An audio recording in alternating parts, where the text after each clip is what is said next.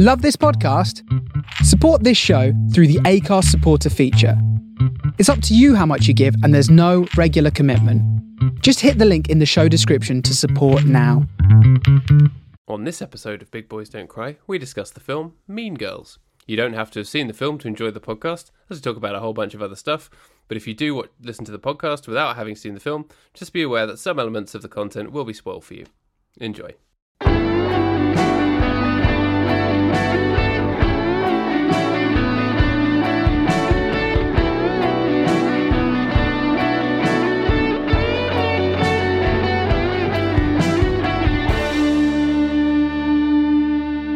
Sorry that I'm a minute late. I was sat on the creaky chair, and then I had to take a minute to go and get the non-creaky chair. Don't say that I don't care about my listeners. I appreciate it. Although I'm terribly disappointed that you're a minute late. Not gonna lie. Yeah, you're gonna punish me. Oh dear. How are you anyway? You all right? Yeah, not too bad. Did you have a good Easter? Yes, I did. Didn't do a lot. It was kind of a boring one. We did a big clear out and went to Brighton and went to Lewis and stuff like that. So didn't do anything too extravagant. How about you? Yeah, sounds nice. Yeah, it was good. Well, I had the week off. So today was my first day back at work, but it wasn't too bad because it's school holidays, so a lot of people are off. So it was quite quiet. I could catch up. But that was good. We Claire's cousin got married weekend before last, and then me and Claire's brother and Claire's cousin Andy went to Dublin, and we were in Dublin for a couple of days, flying visit, went around the Wicklow Mountains, spent some time in Ireland. It was nice, very brief, but nice. Oh, lovely. Yeah, and then we had Easter itself, obviously. So I had a get together with my family on the Sunday, Easter Sunday, big lunch, golf club, buffet with a huge bowl piled high with crackling. Can't go wrong. Oh, brilliant. Yeah, you can't beat that. Yeah, so it was all very nice. I've got to say that, for someone who loves chocolate, and you know that I love chocolate, I'm actually not super down with Easter. Or should I say, I don't love Easter, baby. Oh. Why is that, do you reckon? Because it creeps up on you. Do you not find that? I think the unpredictability of it is there's not that constant that you get with other holidays. Yeah, that it is really weird, isn't it? It's a troll holiday. It's trolling you. It's trolling all of us every year. It's like, oh yeah, it's the first Sunday after the seventh full moon after I drank the blood of a gopher and the groundhog came out of the ground and then shouted and then went away, and then it's the first full moon after that.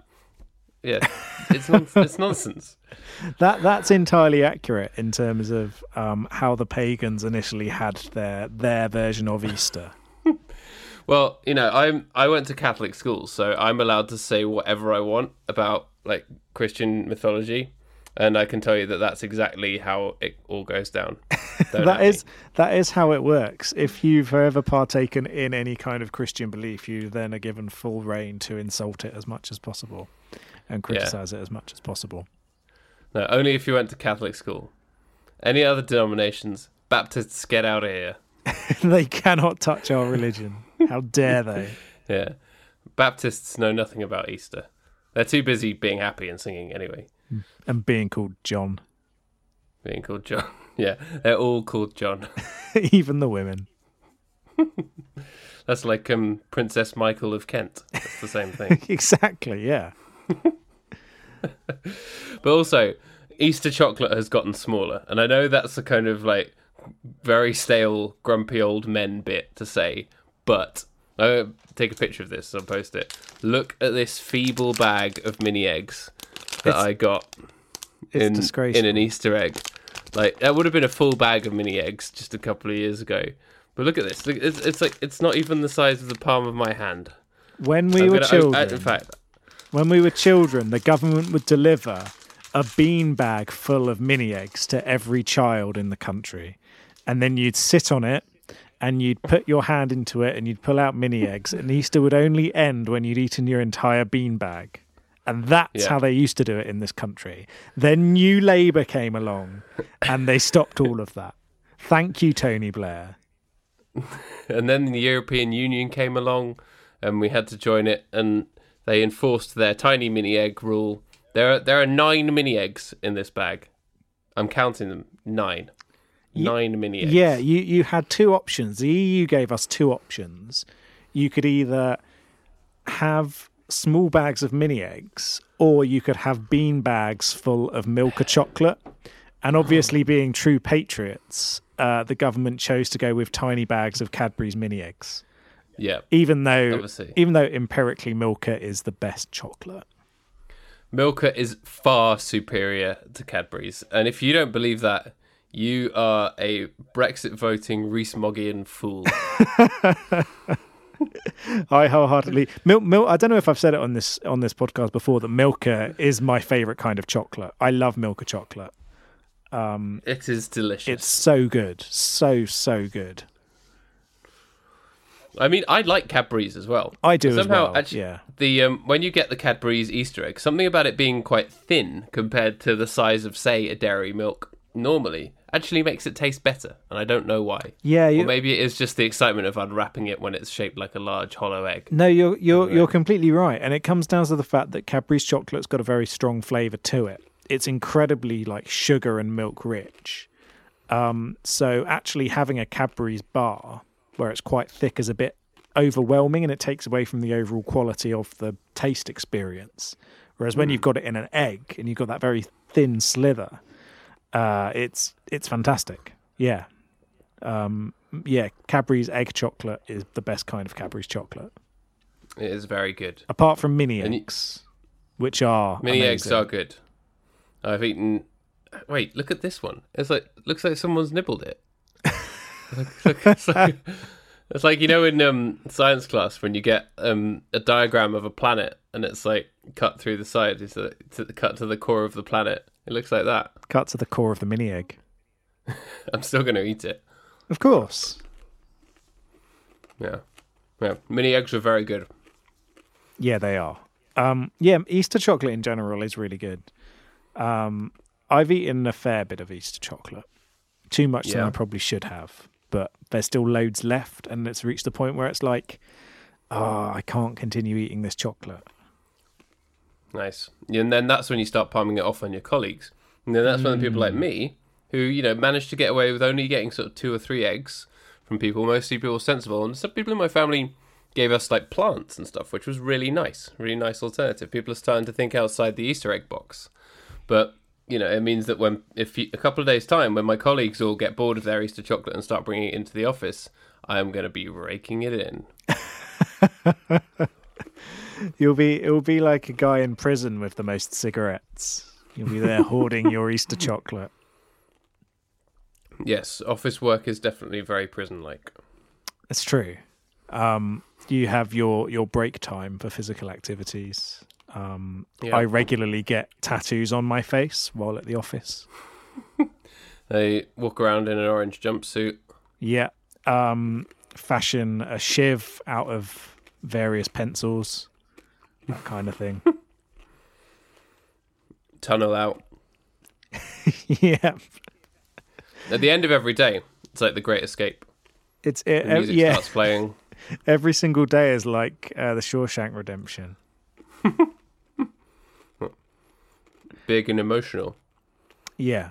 I'm just imagining it at your work, Paddy, where there's like a poster of Stephanie Meyer, and someone walks past your cubicle, or I'm not sure if you have cubicles or if you've got an open plan, but someone walks past your hypothetical cubicle and pulls the poster down and sees that you've tunneled a hole out of it into the wall, and they look and see that you've gone down to freedom. Yeah, that's it. We don't even have cubicles, just desks. But under my desk, there's a lot of crap. So I could easily be hiding a tunnel out of there. There we go. Yeah, we've got the 5th floor of the building. We're relatively open plan as well, which I think is nicer. Like, so there's sort of like the occasional little divide between teams and things like that, but not really. It's not really like little boxes like you get in some office jobs. Sometimes you take the cushions off the chairs and you make a cushion fort. Well, exactly. I mean, what else are you going to do at work apart from cushion forts and the occasional shivving? Exactly. That's hard labour. Yeah, exactly. It's part of my contract. Yeah. Must build at least 5 cushion forts a year. So one thing that didn't have enough cushion forts, Mean Girls. Yeah, not a single cushion fort to be had. And there are plenty of opportunities as well. But, you know, as I always say, 2004, the year it was released, was a very, very different time. Back then, if you bought a Mini Eggs egg, not only would there be like a couple of packets of mini eggs in the bottom of the cardboard box, there'd also be one inside the hollow Cadbury's egg as well. And now these days, hollow egg, tiny mini eggs, done. And do you feel as though Lindsay Lohan is at least partly to blame for the downturn in Easter eggs? It's all her fault. Something to do with her Easter egg related breakdown or whatever. It's entirely her fault. Entirely her fault for deliberately targeting Easter egg manufacturers across the world. Yeah, but I feel like she's made up for it by, I don't know. Actually, I haven't seen her in a film in a very, very long time, but I gather she's back on the up, or she's been doing a lot of theatre. Is that right? I don't know whether it's another False Dawn for her. And it's a very sad story of a teen star, a young star, kind of being taken advantage of and manipulated, which is a bit of a shame. But yeah, I'm not sure whether it's a False Dawn as such. The last thing I remember hearing about her being in was wasn't she in some kind of Elizabeth Taylor TV movie? That was a few years ago, I think. I honestly can't remember any of her roles apart from Mean Girls and The Parent Trap, and that's probably very unfair of me, but they're not coming to mind right now. But maybe that's because it's the end of a working day. She was also in the Herbie remake movie. I don't think I've ever seen Herbie Fully Loaded. She was in. Does she play a herb? An herb. Does she? Yeah. Do they actually call it Herbie? I think they call it Herbie. Surely not. I don't. I think it's Herbie. Not they call it Herbie. Yeah, I haven't watched that movie in a very long time though, or the originals, which I don't think I've seen since I was single digit age. Yeah, same. Yeah, so I'm just having a look at. She was in Sick Note, apparently, the Rupert Grint comedy series. Did you hear about that? Oh, there was a very, very large poster for it under a bridge in Surbiton near the station that I had to walk past a couple of times on my way to work, and it looked kind of freaky and strange, and I thought, I don't want to watch it. No offense to Rupert Grint, but it wasn't a great poster. So when a poster is just too big? Yeah, it's too big, too much of a focus on one person's face, that kind of thing. I mean, it wasn't a Ready Player One leg that's as big as an entire person situation, but it was getting there. So, because Sick Note isn't it? He gets, people think he's going to die, but he's not. But then he pretends that he is still, so that he gets treated nicer by people. Is that the general premise? He's faking being terminally ill. Yeah, isn't that it? Hilarious. I don't think I don't think he sort of turns around one day and says, "You know what? I'm going to pretend that I'm dying." I think it's like an accidental thing. A lie gets out of hand. Yeah. So like, and then a lie low gets out of hand. So she is. Lindsay Lohan's going to be in a movie called The Shadow Within this year, which is a horror/crime movie. A private investigator must unravel the murder of her uncle while keeping the secret that she is a descendant from a line of werewolves. Cool. I'm on board with this. That sounds really good fun. She's a wolf boy. Yeah, wolf girl. Why can't she be a wolf boy if she wants to be a wolf boy? Well, she can be a wolf boy if she wants to be a wolf boy, but I'm not sure whether she'd want to. It would given her other gender roles in previous roles, I don't necessarily think she wants to be misgendered as a wolf boy. This is true. When there's the perfectly viable option of being a wolf girl. I just want to welcome her into our club. But the Wolf Boys Club doesn't have to be single gender. This is true. We don't discriminate on the basis of gender. Exactly. Anybody can join. But yeah, apart from that, I can't see her having been in anything on IMDb since 2015, and then it was a short. She had one role in Two Broke Girls. So maybe she is doing other stuff at the moment. I'm not sure. I never saw Two Broke Girls, but you know who loves that show? Who loves that show? My great uncle Frank. Oh, really? It's one of his faves. The 80-year-old man. Okay. It's one of his favourite shows. Oh, okay. Yeah, I've only watched a few episodes here and there. But Kat Dennings is in a movie that I really like. So I kind of have this subconscious endearing quality to Two Broke Girls. Because Kat Dennings is in I can't remember the name of the film at the moment. What's it called? Suburban Gothic, which is this very odd little horror comedy about this guy who has to move back home with his parents, but he's got sort of vague supernatural psychic powers, so he can communicate with ghosts. And there's these weird ghosts that are haunting his house, and so it's kind of silly, kind of sweet, kind of stupid, kind of clever. With I think you're a fan of his, Matthew Gray Gubler, who was in Matthew Grey Goose. Matthew Grey Goose, yes, who was one of the friends in 500 Days of Summer. I think you've mentioned you're a fan of him before. Have I? I don't remember ever saying that. I think maybe I'm thinking of someone else. I thought you did at some point. Was he? Wait, there's the friends in 500 Days of Summer. There's the flatmate one who looks like a young Steve Buscemi, and then are there other friends? I can only remember the Buscemi-ish one. Everyone only remembers the Buscemi-ish one. It's obviously friends really made an impression on me. I could have sworn it was you who said that you liked that guy. Maybe it was somebody else. Maybe I liked his performance in that film. Maybe you did. The one that I remember so well. But yeah, and yeah, it's kind of a silly film. But yeah, so I like that, and it's from a director I like, and so like I have this soft spot for her as an actress because she's in this movie that no one else has seen, which is quite good. Sounds cool. But yeah, anyway, Mean Girls is a film. Yeah. I just Googled Lindsay Lohan, and apparently there was an April Fool's Day prank saying that she was going to speak at the Harvard Union.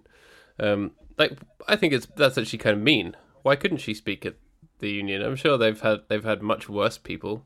They've probably had a bunch of right-wing lunatics. But she's actually the kind of person who might have an interesting story to tell. But what do I know? Who would you rather see speak? Her or Jordan Peterson? Well, actually, I would love to see her debate Jordan Peterson. That'd be amazing. I think she'd probably wipe the floor with him. It would be really funny. Yeah. Especially as all he does is he gets angry and says stuff like this and that. Oh, I hate him so much. I read a thing recently from like a gender studies professor saying that his work is making her life really difficult because students who are engaging with his work are less prepared to engage with complex work, and they're taking it because basically his work is the sort of book academic equivalent of manufactured Twitter outrage, and that students are now just coming into everything with kind of really angry, simplistic takes and not engaging with the complexity of stuff. And they think that that's all okay because he's a professor. I hate him so much. He represents, anti-intellectualism of the worst kind, but masquerading as intellectualism. It's like the anti-intellectualism in something like, Brexit, we've had enough of experts discourse is one thing, but then there's a whole other thing to be anti-intellectual when you are supposedly the most influential public intellectual. He's full of shit. That is, I'd say that's an accurate depiction of him. I think of him and as a sort of like, he's written about things in an unbelievably simplistic way with one thing in mind, which is basically making a popularist but inaccurate representation of a philosophy and a area of study that he doesn't really know anything about.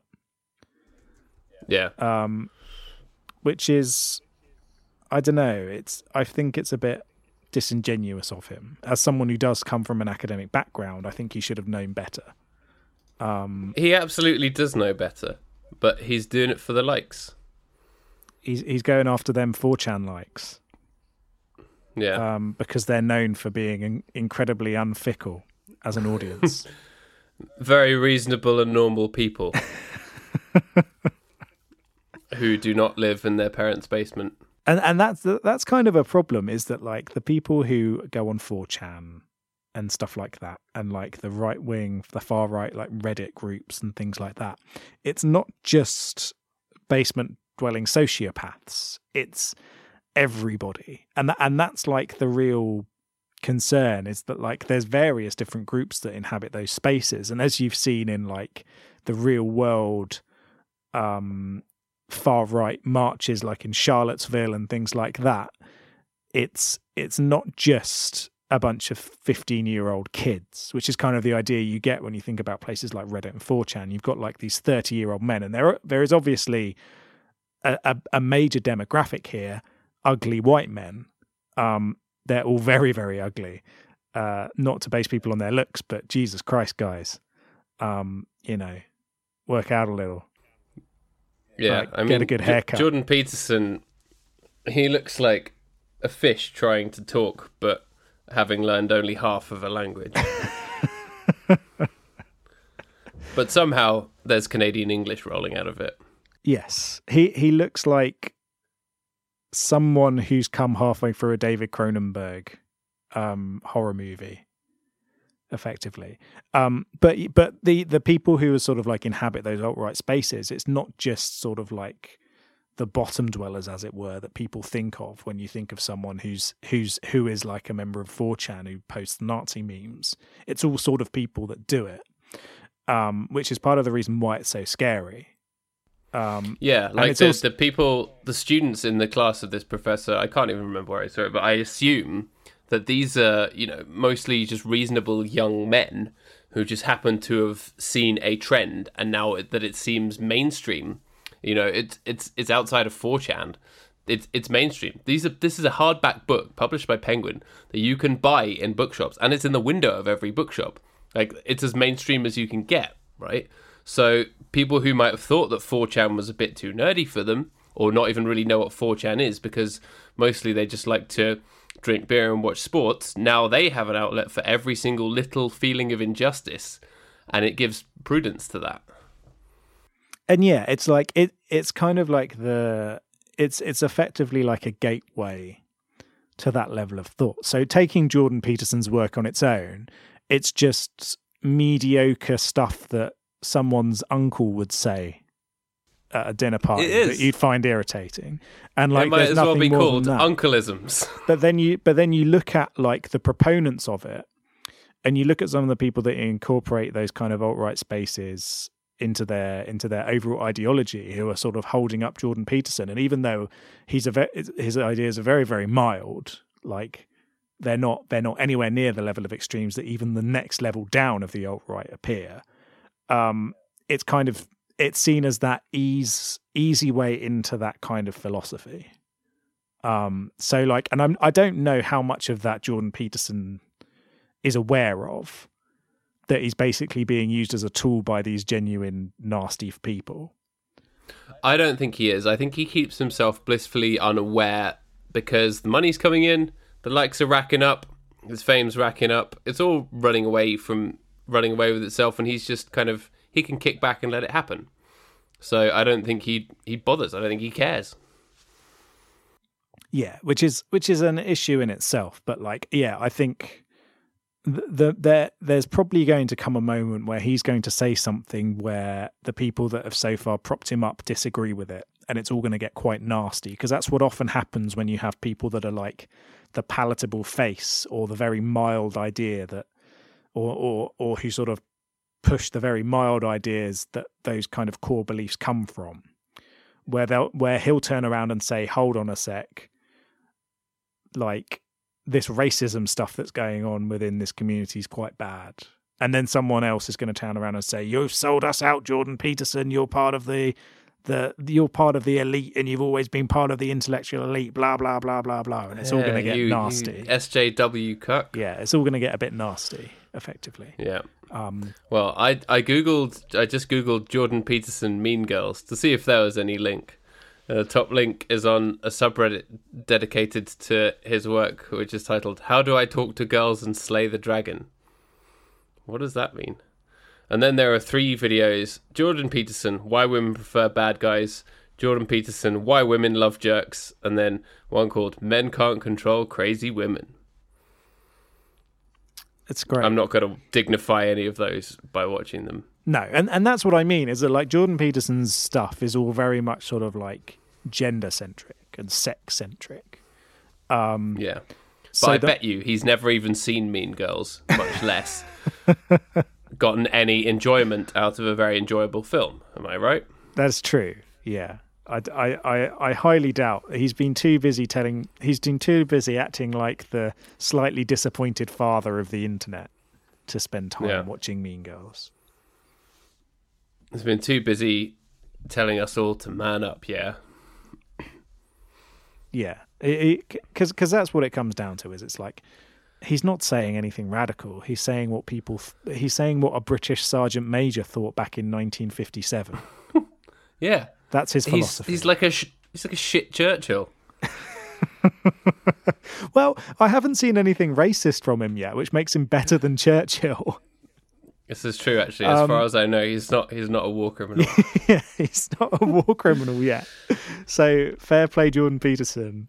Although he is a disgrace to Canada, my beloved nation of Canada. So sad. I can't believe that him and the Toronto Blue Jays operate in the same city. It's not fair. Shouldn't be allowed. I wonder what baseball team he supports. I don't think he likes baseball. It's probably not manly enough for him. I don't know. I think it's one of those hyper-masculine sports. Yeah, I don't know. He probably dislikes that some baseball players are fat. He's probably only into like Greco-Roman wrestling or whatever. I'm going to search Jordan Peterson baseball. No, don't do it. Don't ruin me. As far as I can tell, aside from certain athletes called Jordan Peterson, he has not given an opinion on baseball, which means that I reckon he likes it. That's a relief. That's good to know. I think he likes it personally. You'll get a like from him. You'll post a tweet about the Blue Jays and you'll get this rogue like from Jordan Peterson because he's been searching for it. You know what? We should get him on as a guest, but find like the sappiest film that we can find, like the girliest rom-com, and see what he makes of it. Yeah, I'd be game for that. That or The Bridges of Madison County, obviously. When we do the 100th episode special and we rewatch it, we could get him on as a special guest. What we should do is we should invite him on for 2 episodes, and the first episode is The Bridges of Madison County, and then we'll be like, now, Jordan, I know that was kind of a masculine film, but don't worry, we're going to let you get into your ideology because we're going to watch, I don't know, Beauty and the Beast next or something like that. And then we'll be like, turn up to the next episode. And then we'll be like, hi, we've got another special guest, Jordan Peterson, and we're here to talk about The Bridges of Madison County again. Hi, Jordan. See, I reckon he hates it because Clint Eastwood cries. He watches it. He's going to be shouting at the TV like, "Stop crying!" But it's Stop crying. It's a manly cry. Yeah. No, I don't think any crying is allowed in Peterson land. No crying in Peterson Ball. Oh dear. Anyway, Mean Girls. Let's chat Mean Girls. Yes. Let's park the Peterson. Yeah. So 2004. We were 16. Did you watch it at the time that it came out? No, I watched it at uni. That's when I first saw it. Yeah. Me too. I did not watch it at the time because being 16 in an all-boys school, it was just never going to happen. No, I'm not going to say that we were sexist, but we were sexist. You'd never like dump on a film because it was like a girl's film, but you'd just think like it wasn't really for you. So, which is a shame. And obviously now we're addressing that. But I think the other issue there is obviously that it wasn't targeted at men or boys. It wasn't marketed at them either. So it never really would come onto our radar. But at the same time, when I was 16, I had quite a lot of female friends. But I don't remember it ever coming up as a potential watch at the cinema anyway. That's interesting because one of the reasons I wanted to watch it is because of its insane popularity and its endurance, but how it has permeated into popular culture and certainly meme culture as well. I mean, you might as well call it Meme Girls. And thanks, Paddy. That's great. I saw a GIF from it just today. Also, is it GIF or GIF? I say GIF. Anyone who says GIF is an idiot, including the people that made GIFs. I agree. I bet you Jordan Peterson says GIF. I bet he does. But yeah, it's one of those things where I think it's become more popular and more enduring over time as well. In that, I don't really remember anybody at my school or at my college really talking about Mean Girls. And it was only when I reached university that people started talking about it and saying, oh, there's this really fun film, and watching it then. And at that point, it's incredibly funny. But I think every time I watch it, I enjoy it a little bit more. Yeah. There's more, there's depth to it that you don't quite realise. And I absolutely agree. This was only, I think, the third or fourth time that I'd seen it, maybe. Hadn't seen it in a long time. But there are things that I definitely don't remember being there the first time. Like, I completely forgot about the opening. And there's the like religious, like homeschooled kids with the buck teeth and stuff, which is a little un-PC. A lot of it is a little bit un-PC, but did make me chuckle. It sort of walks that line, doesn't it? Yeah, it's un-PC without it being actually offensive. So you can laugh at it. Because it knows what it's doing and it's not being nasty about it. That's exactly it. It's never mean-spirited. For a film called Mean Girls, it's not mean-spirited in any way, which shows you how well written and well put together it is. Yeah, exactly. It's one of those movies that like it's a real feel-good film. And it's a very cozy and comfortable watch. And I think that's part of the reason why every time you watch it, it's still enjoyable, is that it has that kind of satisfaction every time you see it, as it were. And, it was written by Tina Fey, who is great, potentially problematic, because didn't she do a racism at some awards a few years ago? Yeah, there's been the odd thing with Tina Fey. I think she walks the line, doesn't she, of some stuff that can come across as mean-spirited when attempting to derive comedy from political correctness or the lack thereof. But again, I feel like no one's perfect, and like the amount of funny stuff she does quite easily outweighs it. And she also has the issue of being a left-wing proponent in the writing world and in the comedy world, and therefore being subject to much more scrutiny than some other people. Yeah. That's true, actually, yeah. And people don't scrutinize men in the same way. No, or not only men, but also people who are so outright left-wing in their politics. There's that kind of then seen as this moral obligation to be constantly and consistently on the right side of things like political correctness. And like I some things I think a lot of people get a little bit too worked up about things. Well, we're living in the age of Twitter outrage, aren't we? Yeah, and so like everybody on every single side gets incredibly angry and then forgets about it 5 minutes later, and it's like, okay, yeah, it's fine. It like you'll see things and you'll think like there's some genuinely nasty shit out there from people, but at the same time there's other things where it's just like a little bit incorrect that people kind of get worked up about a bit unnecessarily. Yeah, it's much more worrying that Jacob Rees-Mogg is out there kicking cats and throwing fish in the river, you know. Yeah, when Jacob Rees-Mogg can stand in the middle of Oxford Street and literally behead a hedgehog and then pull off its pines and eat every single one individually, and then flying off with his bat wings and no one bats an eye, that is much more dangerous than Tina Fey saying something where people think, well, wait, maybe you should have said something about black people. Yeah. And again, we live in mad times. Yes. And it comes down to effectively people not being entirely aware of every single issue that they should be aware of. And that's just naturally going to happen. And I think like in an age where Donald Trump is president and members of the conservative, like prominent members of the Conservative Party, having meetings with white supremacists, and the Labour Party can have outright Holocaust denial going on behind the scenes. You need to pick your battles. Or in front of the scenes. Yes.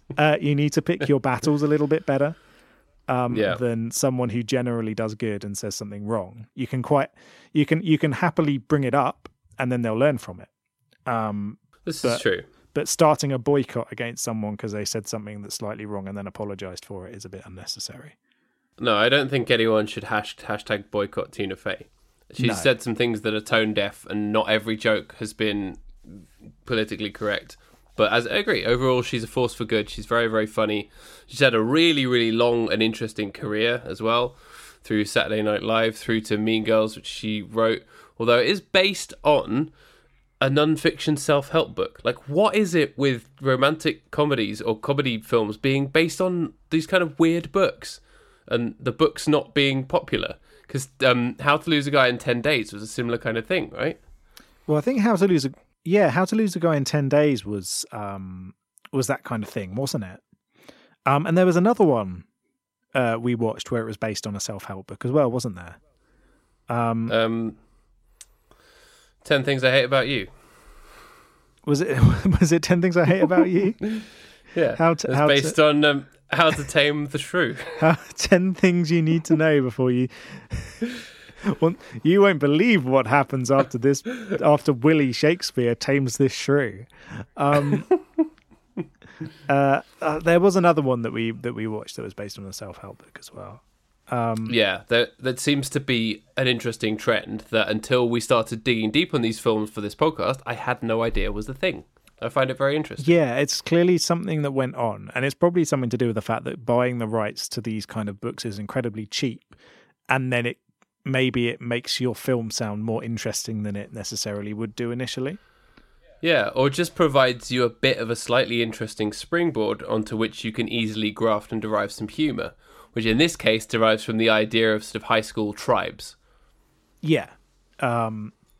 And like the duplicitous nature of high school, or like the idea of deception in high school and that kind of thing. And it works incredibly well, I think, the way that it builds that. It does. It's very, very funny. So you got her parents who have raised her like homeschooled in Africa. Then she's come over to America for the first time. Her dad's the janitor from Scrubs, who I love. I can't remember his name, but he is very, very funny and will always be the janitor from Scrubs to me, even though I'm sure he's done loads of other very, very good roles. Yeah, Neil Flynn is his name. Neil Flynn. And he's in The Middle. Is it called The Middle? Oh, yeah. That's the Malcolm in the Middle spin-off that is bad, right?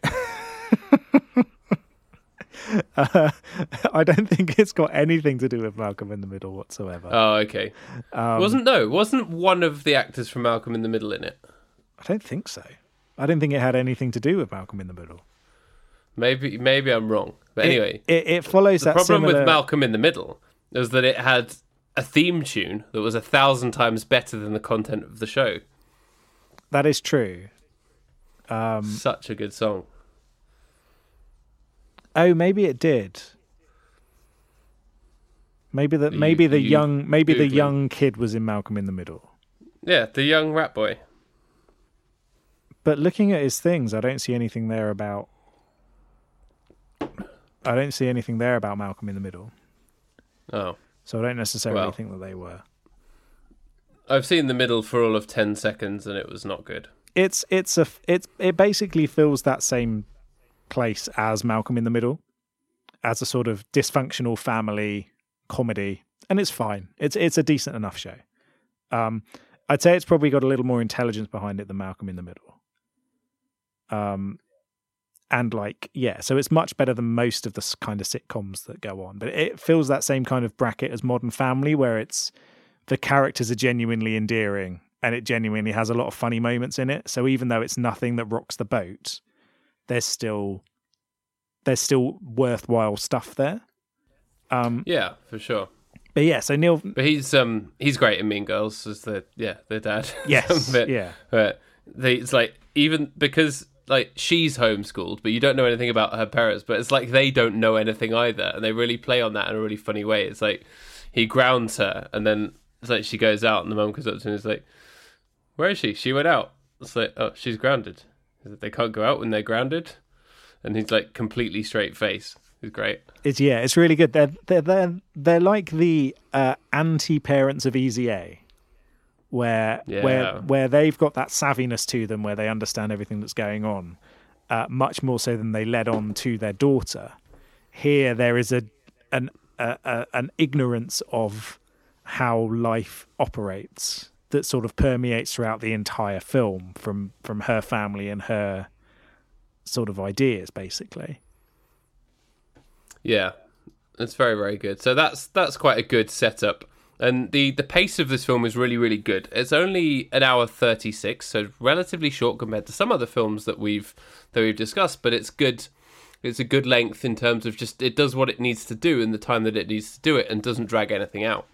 So all of the scenes are really, really sharp. And I know a thing that I often complain about is scenes being too long. This film, the scenes are all really, really good length. It gets the exposition out of the way, dumps her into the class. It's great. She's suddenly there, knocks over the donuts and the coffee. She's immediately causing trouble. And then she's hanging out with Lizzie Kaplan, who is wearing a T-shirt that just says rubbish on it, which is just so good. Especially as that's not really like an American word, as they use the word garbage and the word trash for where we use the word rubbish. I think that, we have the band Garbage. I think there's an American equivalent called Rubbish. Oh, yeah. And that's blatantly where it comes from. Yeah. They're friends with Ned's Atomic Dustbin. Oh, dear. But yeah, what you said about the pacing of this film is entirely accurate. And I think that's, again, something that's helped maintain its status as a go-to movie, is that everything is so incredibly well paced and every single moment of scripting is so incredibly well thought out. So like this is one of the most quotable movies of all time, I'd say. Yeah. Would you agree with me on that? That's why I think it has really endured in terms of its popularity. I remember at university, everyone was quoting it all the time, even just little throwaway things like, "You go, Glen Coco," which is my fave. And it's like, who's Glen Coco? It doesn't matter. It's funny. And like, boo you whore and stuff. Like, it's just all of the quotable bits are snappy as well. And they're not quotable in a like meaningful or philosophical way, or like where it's trying too hard. They're quotable in a way where it's like really just like dumb and snappy funny. And that's part of its enduring popularity. For sure. Yeah, and it all sort of builds into this larger picture. Which is a movie that really toes the line of what you can do in a PG-13 comedy, where like just behind the veil of these jokes, there's an adult level of humor that ratings boards would not necessarily have wanted in a movie set in a high school. And that's another reason where like you can watch it as a teenager and really enjoy it and enjoy sort of like the overall plot and the comedy of it. But then like as you're watching it as an adult, there's still that level of intelligence behind it. Yeah. It never feels dumb. It just feels snappy. Whereas a lot of these kind of films just feel completely dumb and stupid in a way that you feel like you're getting stupider watching them. Yeah, exactly. And like the main plot of this movie isn't necessarily anything special in comparison to its peers. Where girl is at new high school, makes friends with popular students, kind of betrays the unpopular friends for the popular ones, sees the error of her ways, everybody's happy. And like that's the kind of thing that you see in all sorts of movies, really. But here, because there's that knowledge behind it and that understanding of how that kind of plot operates, they can build other things around it. So it isn't reliant on the core plot itself to make an interesting movie. I would say that actually it's a character-driven film, even though the plot actually is really tight and works really, really well. Like, you know, there's the discovery of the burn book at the right time, all these kind of things where actually it all moves on at the right pace, but it's character-driven. It's all about relationships between women. And I watched it with my wife, and she said, you know, this is actually incredibly accurate. You know, some women still act like this. Some women, you know, the age that we are approaching 30, some women are still like this. So it's all, and every woman knows women who are like this and that kind of thing. Even now, it's just as true as it was then. So she says. So that element of it, I think, is the main thrust of it. It's the characters being brought to life and being relatable in that way. But, you know, I still found it funny as a man. I didn't need to relate to that side of it. I just thought it was funny. No, and the idea that men can't relate to something like this is very disingenuous and kind of propelled by people like our aforementioned Jordan Peterson. Yeah. Peterson-esque. Yeah. I remembered, thinking about this, I remembered one time when we were at university, I think it was in our third year, I ran into you in the foyer of the Odeon Cinema. And I'd just been to see with some menfolk, had been to see Quantum of Solace, which I think is not only the worst Bond film, but one of the worst films ever made. Certainly, like certainly the worst title for a film I could think of. And you'd just been to see Bride Wars with some ladies, and I thought, there goes a cool man, there goes a woke guy. You know, I felt very foolish and stupid. Bride Wars is shit, though. There's no getting around the fact that Bride Wars is shit. But like, you don't, and I think that's something that people are much more aware of now. Is like, and it's one of those ways in which marketing has changed. Is that people now can get much more of an idea about what a movie is before they go and see it. So people still get duped by disingenuous trailers. So like the trailer for Drive, for instance, many people were disappointed because they expected Ryan Gosling driving a car fast and there'd be crashes and stuff like that. Whereas in reality, it's one of the most incredible movies of all time, and it's based entirely on its cinematography. And like, so people can still get kind of tricked by things like that. But it seems as though these days there's a lot less of that because there's much more awareness of what a film is and what it's about. So even when we were back at university, it's like, oh, I don't care if I'm going to go see Bride Wars. Who gives a shit?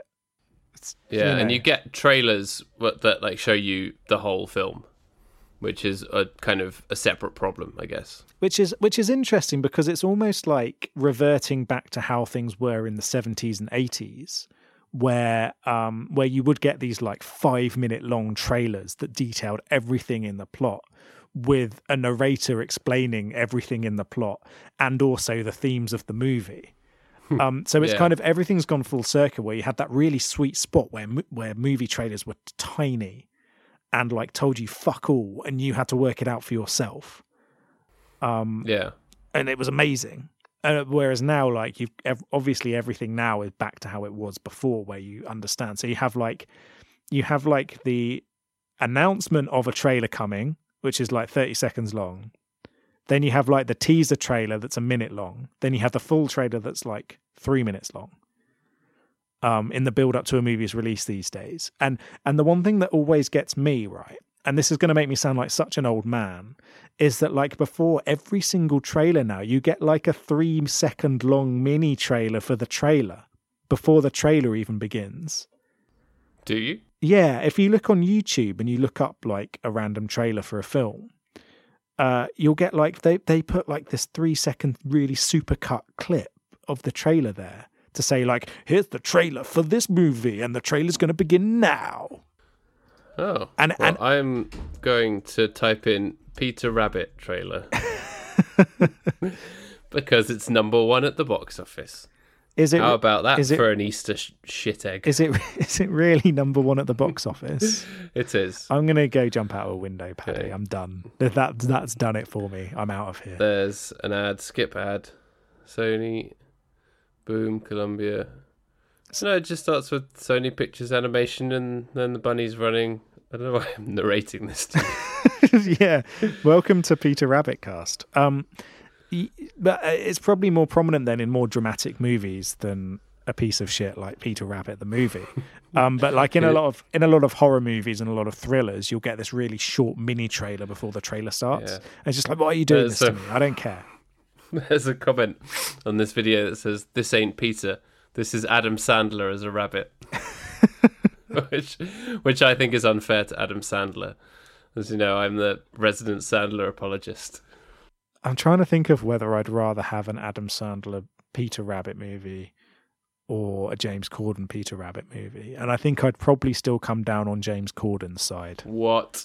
As much, you know how much I dislike James Corden, but I would still choose him over an Adam Sandler Peter Rabbit.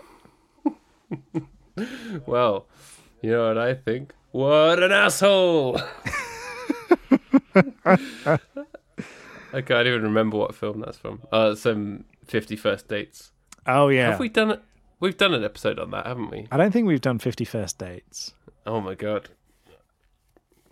Maybe. I feel like I've definitely talked about Adam Sandler shouting, "What an asshole."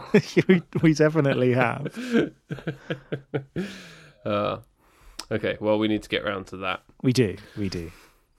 Yeah. How did we get onto that? Peter Rabbit, trailers. Yeah. So, yeah, trailers are bad. Don't watch trailers. Yeah, trailers, get out. You're rubbish. Yeah. But yeah, going back to Mean Girls then. So it's very funny, and the performances are really good. Everyone seems in on it, and everyone knows the kind of movie they're making. Definitely.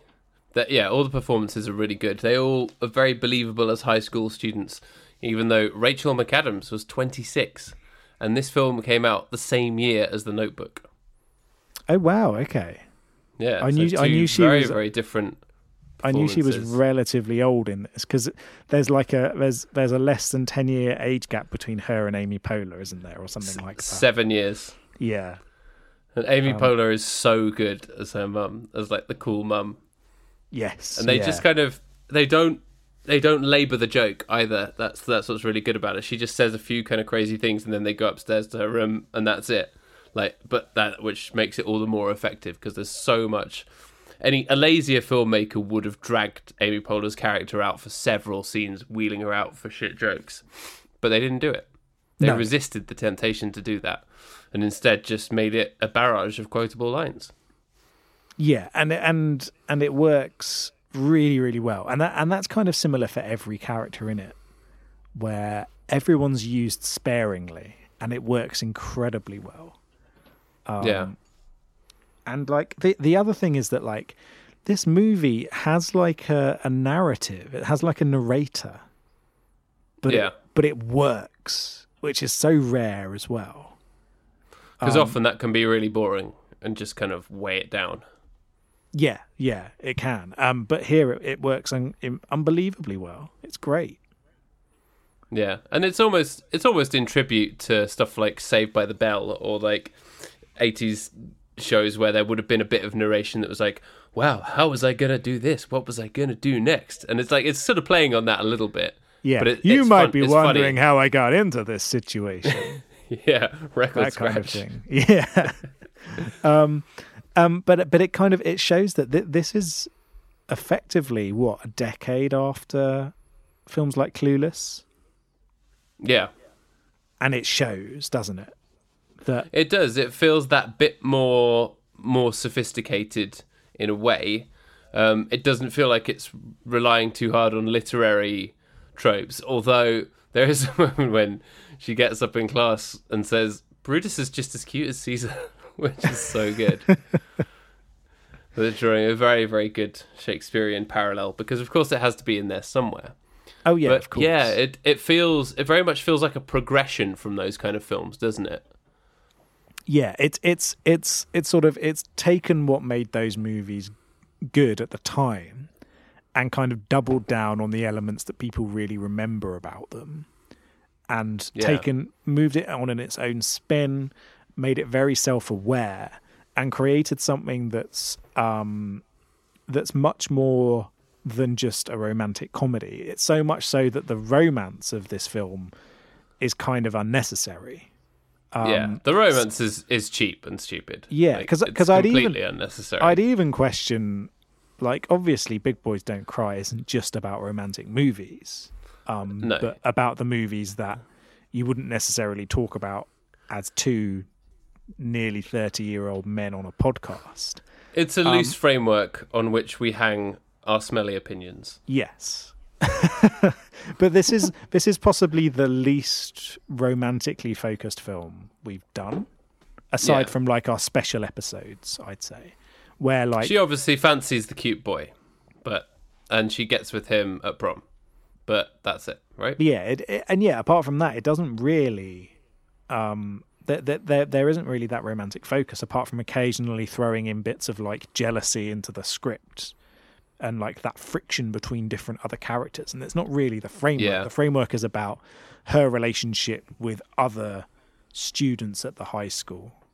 It's not about the romance. It feels more like a plot device than anything else. And as I said earlier, it's a character-driven film, so the romance only serves the plot and not the characters, really. Yeah.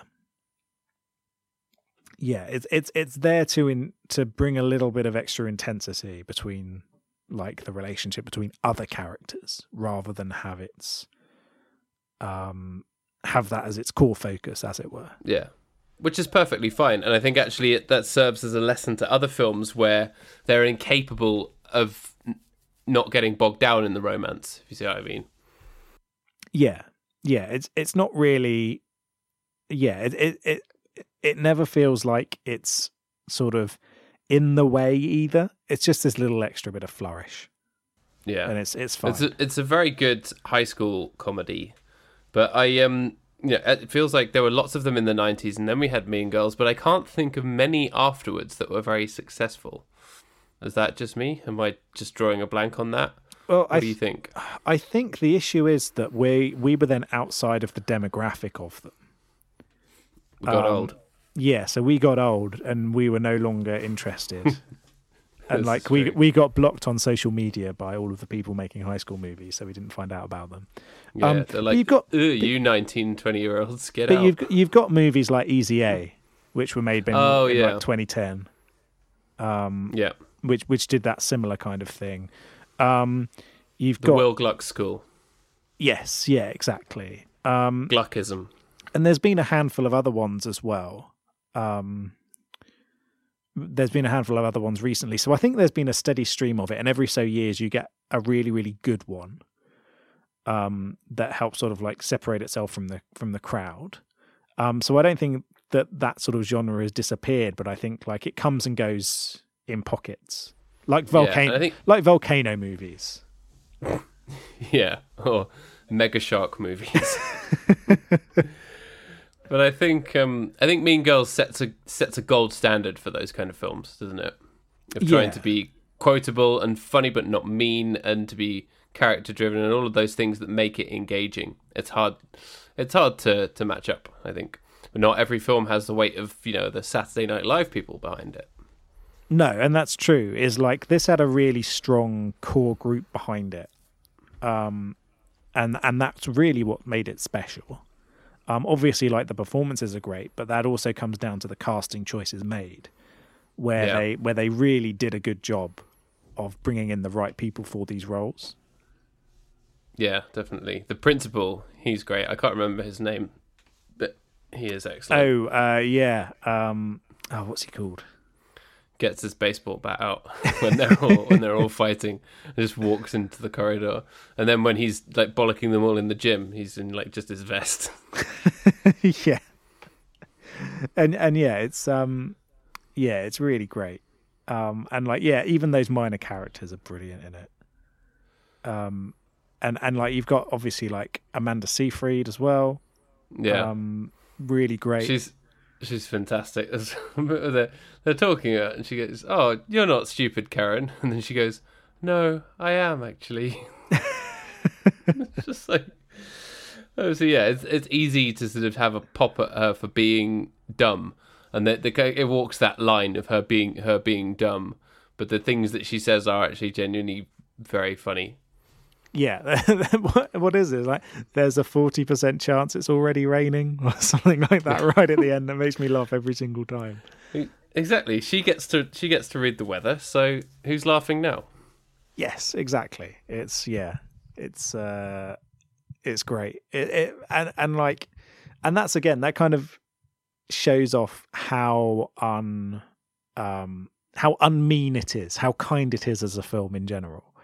That, like, even a character who's kind of like the butt of many, many jokes between other characters in the film, like, is never seen by people watching the movie as a subject of comedy just because they're like that.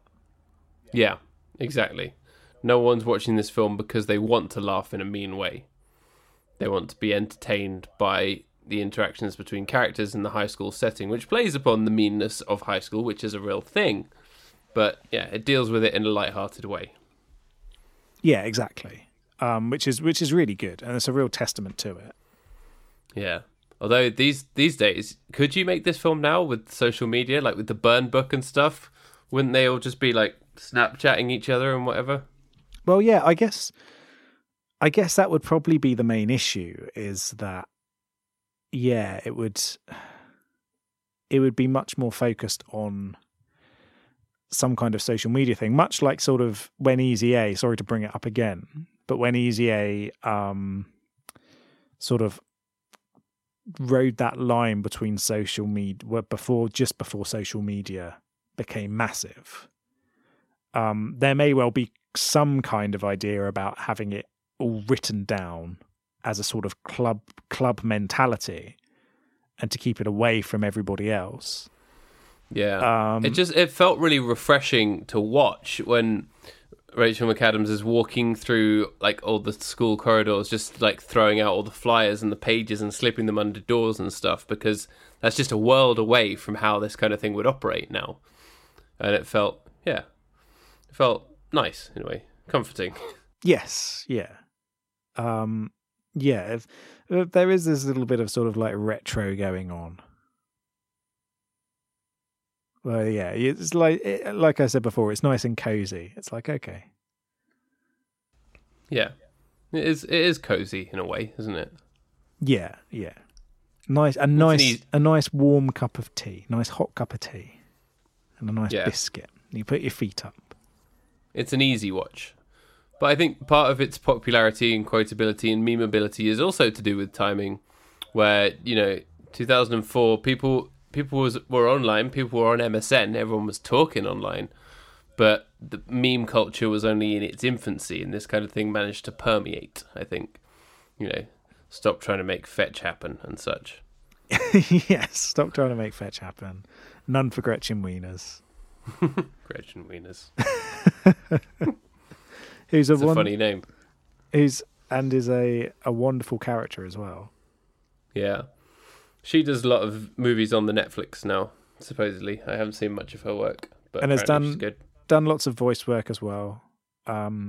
It's a subject of lots of mean jokes from the people involved in is involved in the occasional mean joke from the people who make Family Guy, because she was the original voice of Meg.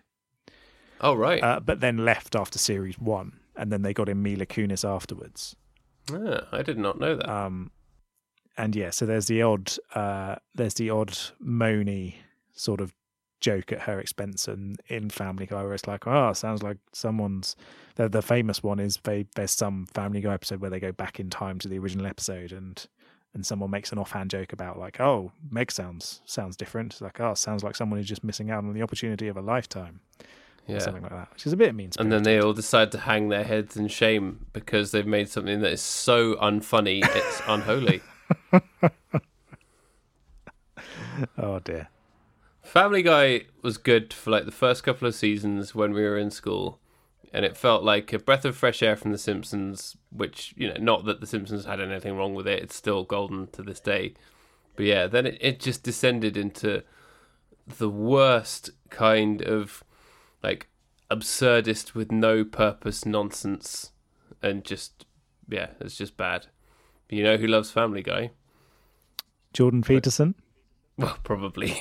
No, my great uncle Frank. Oh, really? He loves Family Guy. He loves Two Broke Girls. He loves The Big Bang Theory. Oh, there we go. Yeah. What's funny is that, like, obviously American Dad was a spin-off of Family Guy, and everyone kind of hated it because it was quite rubbish. But although, didn't they try and make it before Family Guy and they couldn't get it made, and it only then got made after Family Guy's popularity was able to get people to watch it? Maybe, I don't know. But what's interesting about it is that it got good, and like, so the first few series of it are really kind of, it's Family Guy, but they've got some heavy-handed political commentary here and there. But then they kind of ditched the politics side of it, and it just became this kind of absurdist, stupid comedy. And it kind of achieved things that Family Guy hadn't been able to achieve for a very long time in terms of its comedy. And it's genuinely, I wouldn't say it's good, like, necessarily, but it's funny. And sometimes that's all you want, isn't it? I had no idea. Yeah, it started getting funny again. Wow. Whereas, I've only ever just seen like the odd clip of sort of late period Family Guy, but it makes me despair. I'd rather read Jordan Peterson's book than watch like late period Family Guy. But I think it's one of those things where it's very hard to keep a show running. It's very hard to keep a show running, particularly an animated show, and keep that kind of thing going for so long. Yeah, definitely. It's really, you should always tricky. quit while you're ahead. Yeah. And like some shows manage to do that and manage to sort of leave it at the right time. Yeah. But like, have you seen Crazy Ex-Girlfriend?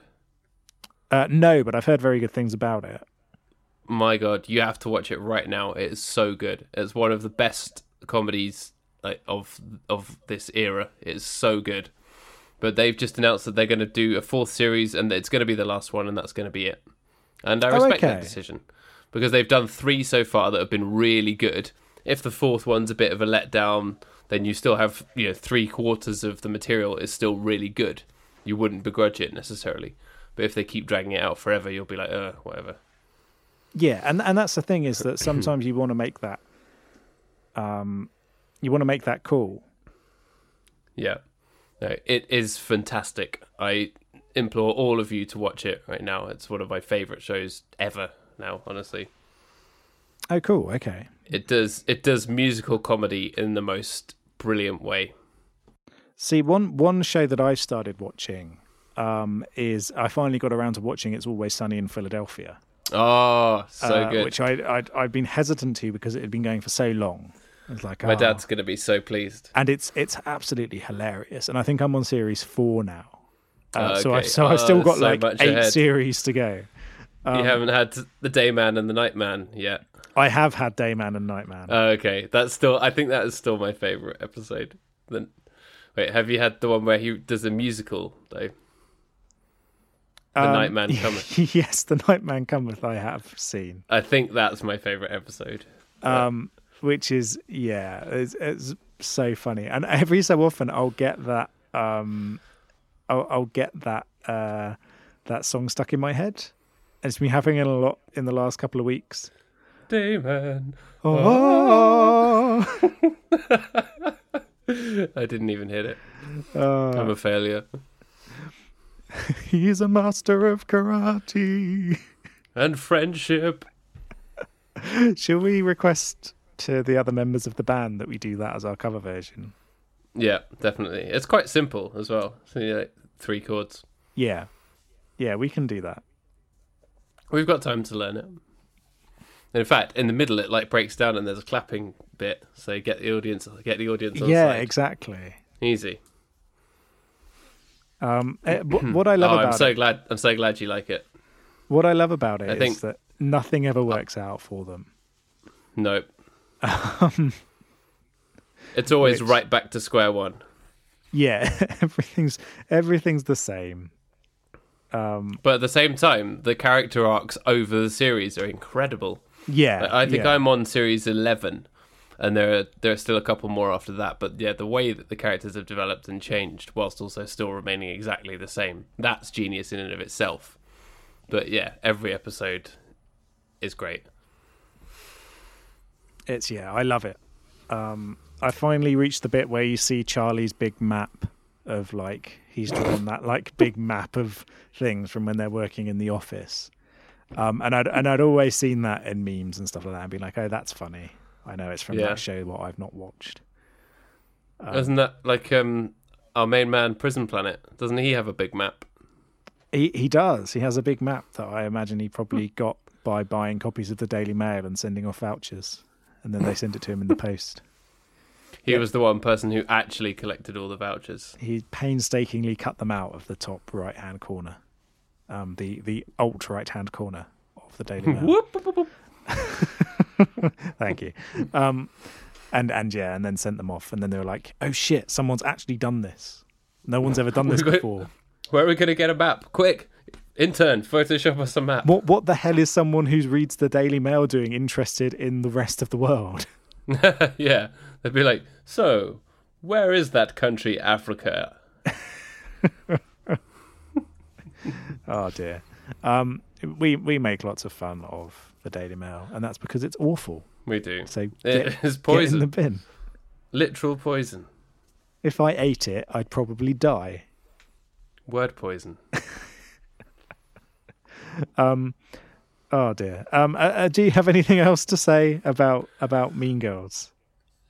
No, I think that's it. I thought it was a shame that Damien, the gay character, didn't get a prom dance at the end, but it also might have felt manufactured for him to just suddenly fall into the arms of a suddenly hunky guy. So, I don't know. I felt like he deserved a dance. He did, but at the same time, he got the dance of all of us. The metaphorical dance. The dance of... He danced with my heart. Yes, the dance of the utmost respect of everybody watching. Yeah. He's great. Yeah, he's amazing. Again, it's one of those great characters that's not overused. It's just like pitch perfect for every single scene that they're in. Yeah. So no, I don't think I have anything else to say other than that it's a very, very good teen comedy, sets a very, very good standard for the rest of them. Lots to love, and you notice little things on each subsequent watching. It's always worth revisiting every now and then. Yeah, very, very good teen comedy. Yeah, no, I'm digging it. I'm digging it a lot, and it's just as good to watch again now as it was when I first watched it, if not better. It's a really nice film. Very well done. Yeah. So how shall we rate it? How many pages in your burn book? That's what I was thinking. Hey, there we go. Great minds. I will give it a 17. It's not... I don't know that it... I don't necessarily love it enough for it to get to the heights of the 18 or the 19, but it's very, very good, very, very solid, very funny, and always enjoyable. So it deserves to be in that kind of range, I think. Yeah. How about you? Yeah, I agree. I'm going up for... I'm going a little bit down on yours. I'm going for 15, and I feel like I can't give it higher than that because there's no romance involved, really. This is true. So I don't feel like... More smooching. Because otherwise we could talk about RoboCop on this podcast and I'd have to give it an instant 20 out of 20, even though it would not be suitable. That'd be the only film that you would ever give 20 to, RoboCop. Well, if this was just a general romance, if this was just a general film podcast, then yeah, RoboCop. I'd still toy with the idea of having a purely RoboCop podcast. Talk about RoboCop and its sequels and its TV shows. The only film that I would give 20 to. Bridges of Madison County? Well, no. 3D? No. Air Bud, 7th Inning Fetch. Oh, that's true. I mean, that is an all-time classic. It's the greatest film ever made. That or Beethoven. Beethoven is awesome. Beethoven, serious contender for the best film ever made. So yeah, I'm giving it a 15. It's a very, very funny film. I like it a lot. One of those movies where you can put it on at any point, even if you watched it literally 2 hours beforehand and still enjoy it. But yeah, I can't give it much higher than that just because. Yeah, it's very good, but is it great? Does it give me the feels beyond making me laugh? It doesn't do anything to achieve true greatness. No, but it ain't trying to. No. Is trying to be a very good, funny movie, which it is. Yeah, it was a B student. It was never going to take the higher paper on GCSE maths. Yes, exactly. No, never going to take the extension award. Yeah, it was happy with its A-level grade. Yeah, precisely. Yeah, nice. So, do you want to tell us what we're going to watch next, or do you want to do the results of the #Cage Challenge next? Oh, shall we do the results of the Cage Challenge?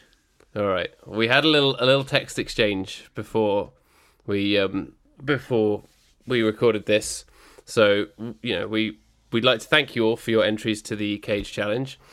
If you haven't listened to the previous episodes and don't know what the Cage Challenge is, go on YouTube and type in #Cage Challenge, and you'll find a bunch of videos with a very romantic scene from Captain Corelli's Mandolin, of Nicolas Cage playing the mandolin with his big horsey sad face to try and woo Penelope Cruz, who looks very, very bored throughout, with all sorts of songs thrown on top of it.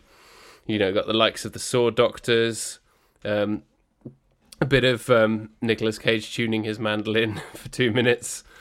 Some really, really good entries. But the number one has to go to friend of the podcast, Adam Molesky, who threw down a little bit of acoustic guitar music I didn't recognise, but then just changed it into, he trolled us. So, best trolling. Rather than going for dragging the joke out for 2.5 minutes like I did, by fading in the whole of sexy and I'm sexy and I know it, he gives us 15 seconds and then just drops us a surprise Cage at the end, and that's it. Perfect. Boom. Done. Yeah, and all of the entries made me laugh. But that one made me laugh the most. Just for the rogue Cage at the end, had me chuckling long beyond the runtime of the actual video itself. So yeah, rogue Cage. So that is our winner. Winner of the Cage Challenge. Friend of the podcast, Adam Molesky. Well done. So you'll win a portrait of Nicolas Cage done by each of us. Yes. Yeah.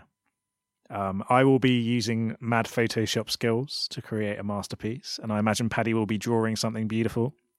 I'll be using mad pencil skills. And yeah, so it's going to be amazing.